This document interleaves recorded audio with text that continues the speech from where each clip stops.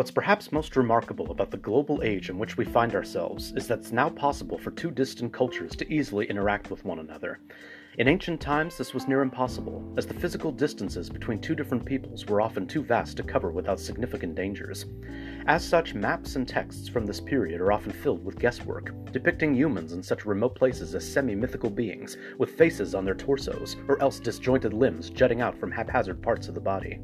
Still, that's not to say that such interactions didn't take place, as we'll see in today's episode. Upon first glance, it would appear that the Chinese and Greeks would have had little to no knowledge of one another in antiquity, due to the vast chasm that separated them both geographically and culturally.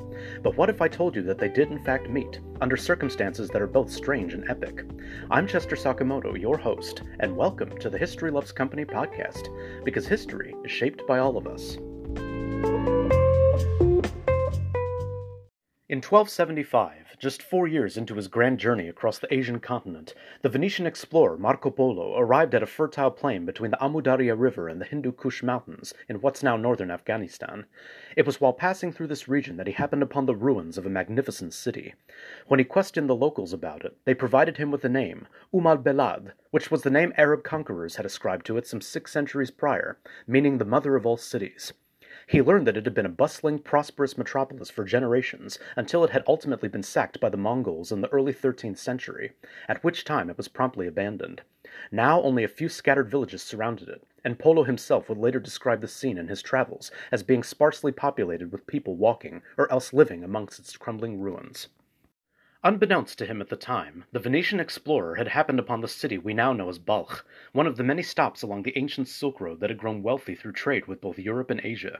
Founded some 2,500 years before our own time, in around 500 BC, it was home to several peoples and societies in antiquity, until it was ultimately captured and absorbed into Alexander the Great's empire when the Macedonian Greek king stormed through the region in a war of conquest in the 4th century BC.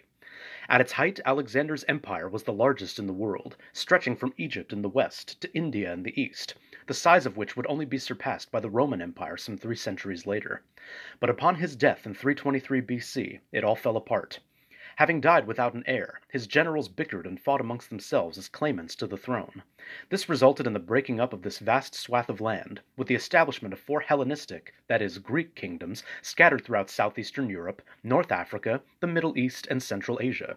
Macedon, the original kingdom in northeastern Greece from which Alexander hailed, the Ptolemaic dynasty, which ruled Egypt, the kingdom of Pergamon in Asia Minor, present-day Turkey, and the Seleucid Empire in Central Asia. It was in this last sovereignty that our story truly begins. Of the aforementioned 4 kingdoms, the Seleucid Empire was the largest. Established by Seleucus I Nicator, one of those selfsame bickering generals, he proclaimed himself its first king in 305 BC, ruling for 24 years until his death in 281 BC. While stable during his reign, successive monarchs struggled to maintain control over the empire, as it was prone to infighting. One such rebellion broke out in 256 BC, when the provincial governor, or satrap, a title borrowed from the Persians, of Bactria, Theodotos I Soter, declared his lands independent from the Seleucid Empire. After a year or 2 of bloody conflict, he emerged victorious, thus giving rise to the independent kingdom of Bactria, better known to contemporary historians as the Greco-Bactrian Kingdom, or simply Greco-Bactria, with its political capital being the city of Balkh.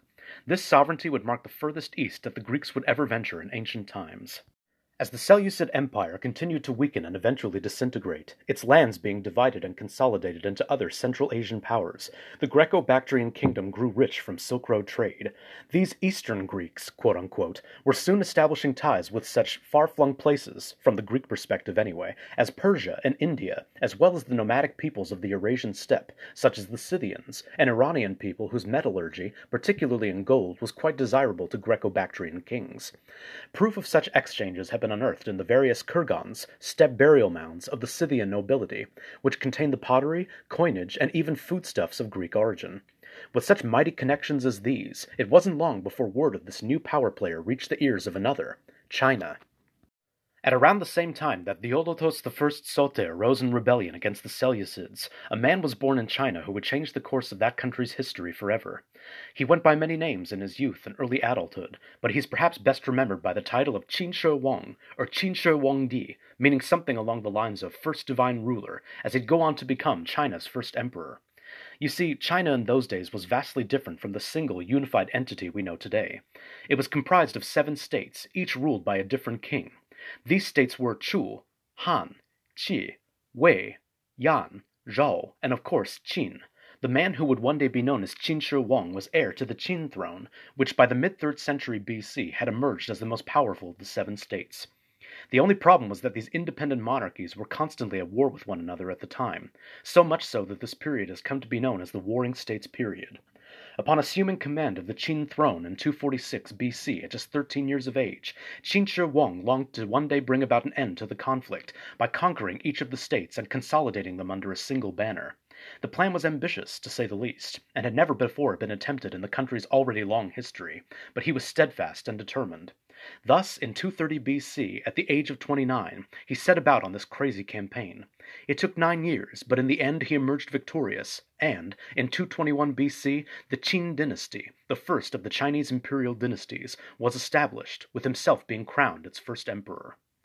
But Qin Shi Huang was a cruel, megalomaniacal, and increasingly paranoid ruler. One of his biggest blunders was the burning of some 200 texts simply because he felt them to be quote-unquote wrong or amoral. This was and continues to be seen as a crushing blow to Chinese literature, as several historic, religious, and poetic texts were likely lost because of it. Stranger still, the emperor soon became obsessed with immortality. So afraid was he of dying that he ordered physicians and scholars from throughout his empire to create an elixir that would grant him eternal life. When none could come up with a viable formula, they were all executed. Prescribed pills of liquid mercury by the court doctor may have only added to the monarch's insanity, and surely sped up his mortality, for, as we now know, mercury is poisonous and highly toxic if ingested. Needless to say, he ultimately died, not having found the elixir of life, in 210 BC, and was buried in an elaborate tomb that, because it contains liquid mercury, hasn't been unearthed due to health concerns. With the first emperor dead and gone, the Qin dynasty fell apart. Though he had an heir, unlike Alexander the Great, this successor was ultimately deposed and killed in 207 BC, after just 3 years upon the throne. In its wake, a new dynasty arose, one that would usher in a veritable golden age for China, that of the Han, whose first emperor, Liu Bang, had led the peasant rebellion that had ousted the former short-lived monarch. This dynasty saw a flourishing of scientific and cultural advancements, the first of their kind in Asia, and in some cases the world as a whole. It was under Liu Bang's rule, for example, that the civil service was created, in which prospective candidates would take an exam and be placed in various positions to oversee governmental affairs. Clocks that used running water measured time, and the world's first seismograph was also invented. But the early days of the Han dynasty were mired in conflict and turmoil, not within its borders, as with the Warring States period, but outside of them. A new threat emerged from the north at this time, the Xiongnu, a tribal confederation of nomadic, largely Mongolic peoples from the eastern Eurasian steppe, specifically the Mongolian plateau, who by 209 BC had formed an empire of their own that threatened to topple the order and dominance of Han China. By the mid-2nd century BC, Xiongnu raids against Chinese border towns had grown so out of hand and become so frequent that the emperor at the time, Han Wudi, or simply Emperor Wu of Han, decided to vanquish them once and for all. The only trouble was, though Han Chinese soldiers were indeed skilled and powerful in battle, they were greatly outnumbered by the sheer size and scope of Xiongnu armies. In addition, the latter's prowess on horseback proved far greater than that of the former, as they'd spent several centuries navigating the open grasslands they called home. Thus Han Wudi knew he couldn't fight them alone, and in 139 BC, he sent an envoy, one Zhang Qian, to the west to forge an alliance with what the Chinese called the Yuezhi, a branch of the Scythian peoples of Central Asia. The Yuezhi too had a history with the Xiongnu, having been driven out of their ancestral homelands in the Tarim Basin of what's now northwest China by them several decades prior. With that, Qian set out, a man on a mission, but he'd return with far more either than he or the emperor could have bargained for. The journey west in those days, as was the case with the journey eastwards from Europe, was quite perilous and fraught with dangers, with rugged terrain that included mountains and deserts and temperatures ranging from the frigid cold to the scalding heat. The Chinese envoy certainly had his work cut out for him. In addition, the roads leading to and from China, particularly outside the imperial borders, were crawling with bandits, outlaws, and various other forms of scum and villainy, as Obi-Wan Kenobi would put it. On the way, as he later recalled upon his return to the Han court, he had been kidnapped twice and robbed of some of his provisions. Still, after many weeks of travel, he arrived in Yuezhi territory, though the people who greeted him weren't in fact the nomadic Scythians he was expecting. There are two extant texts from the Han period that provide more than a sufficient amount of information about these strange people that Zhang Qian encountered within the Yuezhi's lands.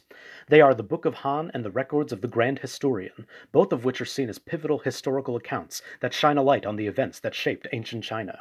According to these texts, as well as the accounts of Qian himself, these last of which were penned in 130 BC, the people he'd encountered were known as the Dayuan, which literally translates to the Great Ionians. The envoy had in fact happened upon the Greco-Bactrian kingdom, specifically its northeastern edge, which was located in the fertile Fergana Valley that now straddles the borders of Tajikistan, Uzbekistan, and Kyrgyzstan. Their population, he recalled, quote, numbered several 100,000 living in walled cities of varying size, unquote. In addition, they grew rice and wheat and made wine from grapes. But of all the wonders Qian saw in Greco-Bactria, he was most enthusiastic about the horses, which he described time and again as divine and heavenly. According to the Greeks, these horses were all descended from Alexander the Great's own steed, the mighty Bucephalus, as well as those of his generals. In short, they were swift and strong animals, ones that would surely grant the Chinese victory over the Xiongnu. With such tantalizing accounts as these, Emperor Han Wudi wished to see these legendary beasts for himself, and, over the course of the next 30 years, would send frequent diplomatic envoys to Greco-Bactria every decade in the hopes of purchasing some of them. Here, the history gets a little muffled, as accounts from both the Greeks and Chinese implicate one another. In ancient times, diplomatic envoys were held to a certain standard, following a strict set of guidelines that was meant to show respect to the nation to whom gifts were being brought.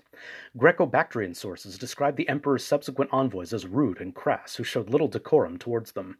On the other side of the aisle, particularly in the records of the Grand Historian, the Chinese claimed that the Dayuan did not conform to the proper Han rituals and behaved with great arrogance and self-assurance, because they believed, quote, they were too far away to be in any danger of invasion, unquote.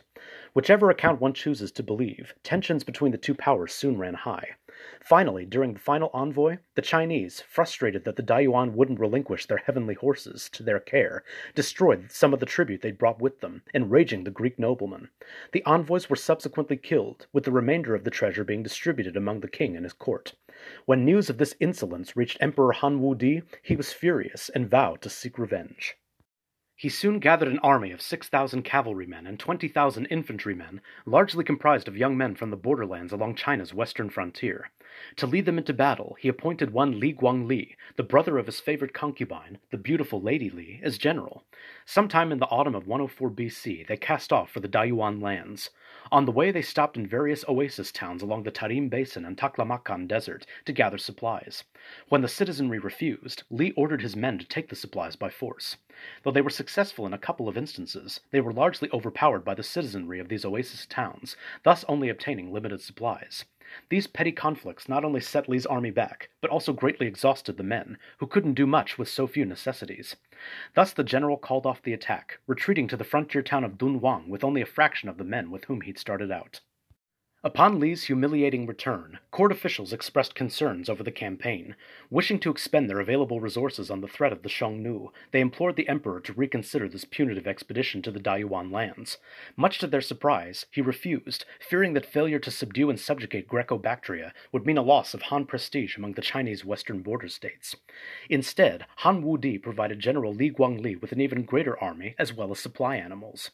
And so, in the autumn of 102 BC, 2 years after the initial expedition, Li and an army of 60,000 penal recruits, that is, those recruited from prisons, and mercenaries, set off for Greco-Bactria, equipped with some 30,000 horses, 100,000 oxen, and a mix of some 20,000 donkeys and camels. With a stockpile of supplies this time around, the Han army had no trouble passing through the oasis towns of the Tarim Basin and Taklamakan Desert. Indeed, the only state along the western frontier to put up a fight was Lun Tai, now part of the Uyghur Autonomous Region of China, at which time the general ordered the population be slaughtered. From there they proceeded as planned, though by the time they'd reached the Dayuan lands, a portion of the army had been lost to the rugged terrain as well as desertion. Both Greek and Chinese sources corroborate that Li Guangli and his men arrived in the city of Alexandria Escate, meaning Alexandria the Farthest, a city established by Alexander the Great himself back during his initial journey of conquest, and known to the Chinese as Ershi, at the southwestern end of the Fergana Valley in what's now Tajikistan. There the Greeks were waiting for them, anticipating a pitched battle in which they'd break the advancing Han siege. However, the Chinese forces had an advantage, the crossbow, a weapon that wouldn't make its way to Europe for another 8 or 9 centuries. With this distraction, Han engineers set about diverting the Sir Darya River, the city's primary water source, completely cutting off its supply in the process. Though the Greeks fought valiantly, a 40-day siege ensued, in which the Greek general, a man that survives to us as Jian Mi, and clearly taken from Chinese sources, was captured by Li's men. Thus the Greco-Bactrian generals retreated within Alexandria Escate's innermost walls, where they began negotiating terms of surrender. Their first order of business was to kill their king, a man named Wu Guo, again obviously taken from Han accounts, and sent his severed head to Li. With this done, they offered the Chinese as many heavenly horses as the enemy saw fit to take, as well as supplies for the withdrawal and return journey. Luckily for them, Li accepted the terms, with the latter retreating with some 3,000 horses and a veritable payload of supplies. In a strange and surprising turn, however, the Han general didn't conquer or incorporate the vanquished Greco-Bactrian state into Chinese rule. Instead, as they just killed their king, he appointed one of their nobles, a man referred to in the records of the grand historian as Mei Kai, as their new monarch. And they all lived happily ever after and let bygones be bygones, right? Well, not exactly. If there's anything that history as well as life and living have taught us, nothing's ever tied up quite as nicely and neatly as all that. Shortly after Li Guangli's retreat, the Greeks rose up against their new king, Mei Kai, thinking that he'd collaborated with the Chinese because Li had appointed him to their throne. With him ousted, that is, killed, the former king, Wu Guo's brother, a man referred to as Chan Feng in Han sources, ascended to the throne, where he was beloved by all. Not wishing to upset the Chinese further, he symbolically sent his son to the Han court as a hostage, whereupon he was promptly sent back with envoys bearing gifts. With that, the two powers made peace, never to wage war with one another again. As for Li Guangli, he ultimately led the Han forces against the Xiongnu, but in a surprising turn of events, he defected to their side upon being defeated by them, even going as far as marrying one of their princesses. He was later killed in a dispute with another Han defector, and though Xiongnu raids would continue for some time, the Chinese would ultimately be successful in keeping them at bay.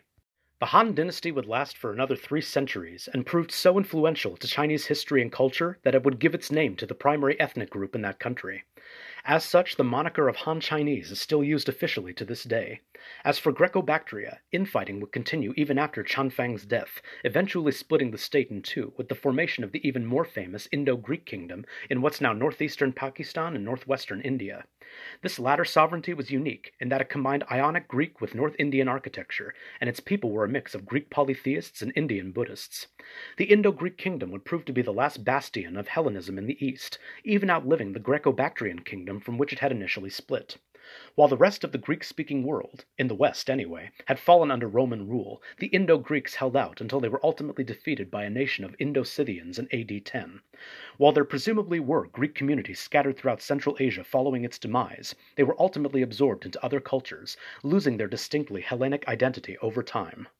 In our global age, the idea of two distant cultures like those of Greece and China interacting hardly seems unique or unusual, but in the time of the so-named War of the Heavenly Horses, it was surprising indeed. Still, it shows just how tenacious and determined the ancient Greeks were as a people, opting to not only settle in the lands set aside for them by Alexander the Great, but also push even further into the interior of the Asian continent, so much so that they'd ultimately go head-to-head with one of the greatest powers the world has ever seen. As for the war itself, it remains one of the more unusual conflicts in history, and calls to mind Richard III's own immortal words in battle. A horse! My kingdom for a horse! Shakespeare's tragic antihero may have meant the words metaphorically, but for Emperor Han Wu-di, they'd be clearly taken seriously.